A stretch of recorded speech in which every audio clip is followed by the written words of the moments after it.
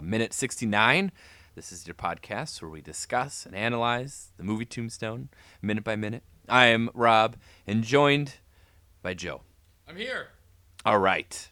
Now, in this minute, we're still just sort of setting up more for the Cowboys. They have rode in. We see how many there are, and we see the Earps sort of discuss what to do next. This minute starts, Joe, with Morgan checking his pocket watch, which made me wonder, when do you think he learned to tell time? Where or when? When? He still hasn't. He's just looking at it. That's why he looked up at the sun. I don't know. This doesn't make sense. Yeah, he was told to wind it every day. And I'm curious, like, what the time means, right? Because, like, Ike had said, like, they said they'll come back tomorrow or today, right? Today. So is he just like, is it still today? Well, he was told that if he doesn't wind it every day, it'll stop, and he thinks literally like time will stop. Oh, if okay. He doesn't wind it. So then either Virgil or Morgan mentions that there's 6 of them, and the other one mentions that it looks like a bad dream. So we have 6 Cowboys that have rode in. And Wyatt says, just stay calm. Use your head. It'll be all right. But then he goes, just the same, though. Guess maybe you better swear me in. Yeah. Here we go. Yes. It only took 68 and a half minutes. Most movies would be done in 22 minutes. From now. And then Wyatt goes back to the residence, and we see a wonderful glimpse, as you referred to it yesterday, as scenes from a carriage. Yeah. The old Maddie Wyatt domestic life. Wyatt's like, listen, guys, before you swear me in, though, I got a wet blanket to go pick up. He doesn't even say anything, right? No, he just looks at her and then changes jackets and then grabs his peacemaker. Yeah, that's a pretty cool gun. Yeah, so I tried doing research on what actually gun, but oddly enough, much like everything else, much like even the entire OK Corral shootout, no one really knows what happened. So I think it's a Colt 45, but I don't know. There's a lot of discussions on what kind of gun it was and what's true and what's not. I don't think it had that Peacemaker Dodge City emblem on it. Yeah, that's a little over the top. And I do know that there was a gun a couple years ago that was supposedly Wyatt's gun that sold for $225,000. Wow. That's almost as much as our podcast is worth. Yeah. Almost. Outside of that, I don't have a ton on what happens on this minute.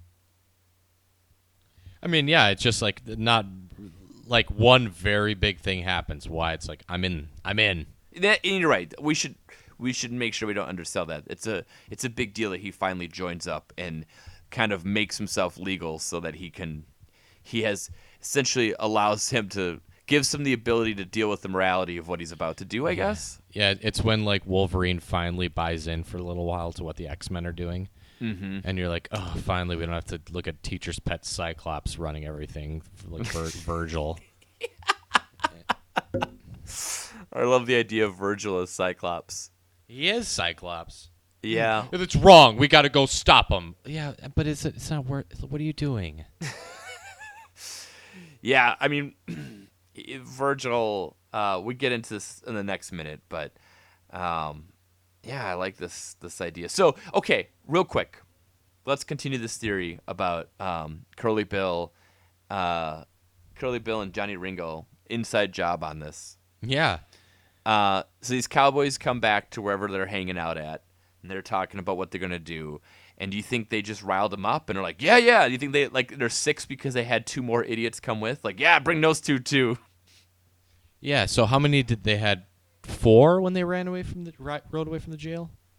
There's 4 when they ran away from the jail. Billy, the McClory brothers, and were there 2 just nobodies with them already there? We should have gone back and checked, I guess. I don't think so. I think there's just more that come with.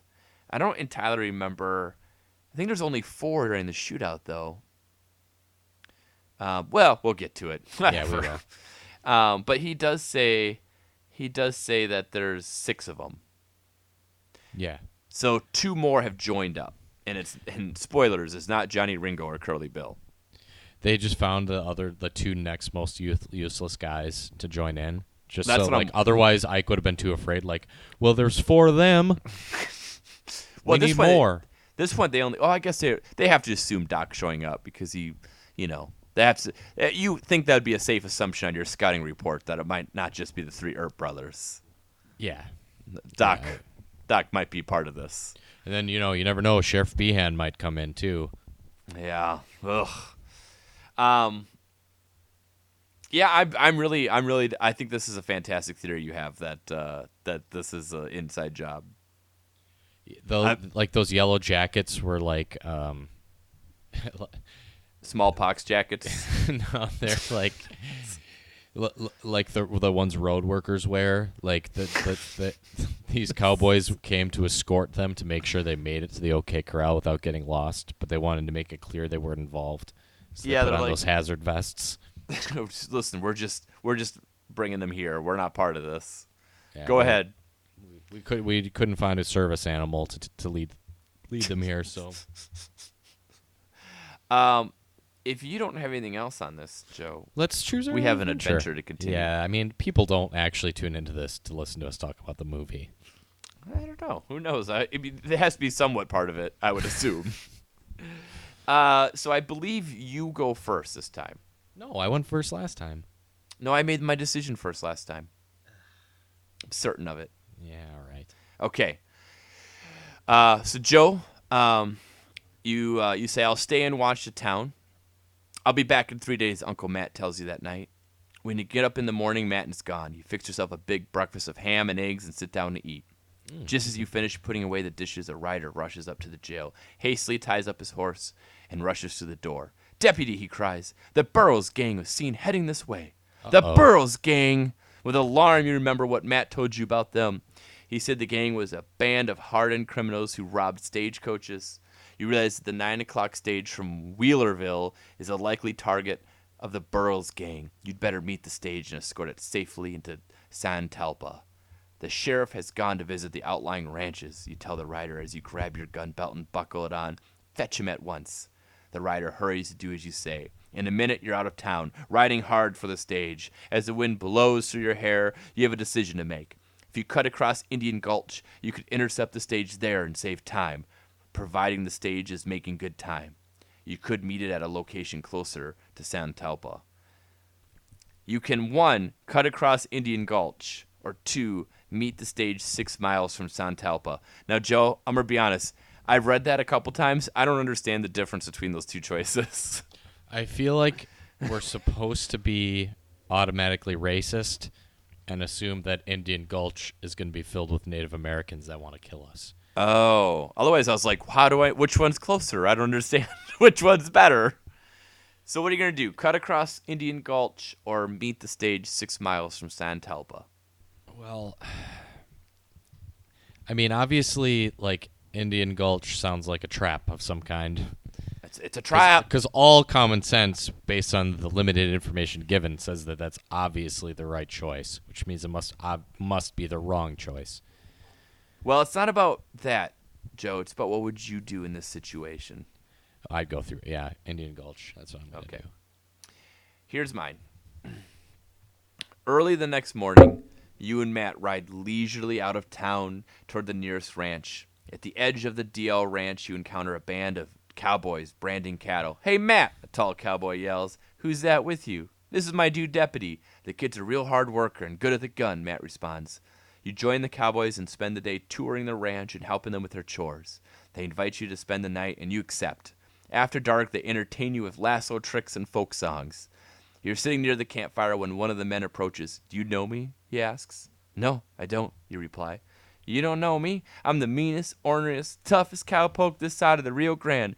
I eat Apaches for breakfast. Why, one day I killed a herd of buffalo with my bare hands because it was quicker than waiting for them to pass. I'm so strong I can drive nails into steel with my little finger, and you never heard of me?" By this time, the men, Matt included, are roaring with laughter at the amazed look on your face. Your uncle explains that cowboys sometimes enjoy fooling inexperienced partners like yourself with tall tales. You bed down in the cool ground near the ranch house and fall asleep, gazing at the stars. In the morning, the sounds of frantic activity wake you. The owner of the ranch, Jack Miller, is shouting, "Rustler stole 20 of my prized longhorns last night. You've got to do something, Sheriff." Have some of your men saddle up, Matt barks. I'll need their help. Then Matt turns to you. Well, deputy, one of us must try to track the stolen steers. The other should ask around at the surrounding ranches to see if anyone saw anything. Which job do you want? You can 1, track the rustled cattle, or 2, check the nearby ranches. I'm going to check the nearby ranches Why is that? because I'm bored with these cowboys. I'm bored, and like that guy sounds awful. I don't want to go hang out with him, and I just think like, I'm just going to go off on my own and see what happens. That always works out really well. I mean, well, we'll see. So, to recap, you stayed back at the town, and you are a stagecoach was robbed or might get robbed, and you were going to cut across Indian Gulch, correct? Yes. And I went back with my uncle to check on the ranches, and some rustlers stole some longhorns, and I'm going to check the nearby ranches. Okay. All right. Well, here's the good news. We're both still alive Oh. as of now. Yeah. I don't know what happens, but we've made it this far, which I think is longer than most of our listeners would have assumed. Yeah. It's been a while since I read a Choose Your Own Adventure, so I think now we're probably usually your first couple decisions you can't die, I don't think. But now we're probably in the death zone.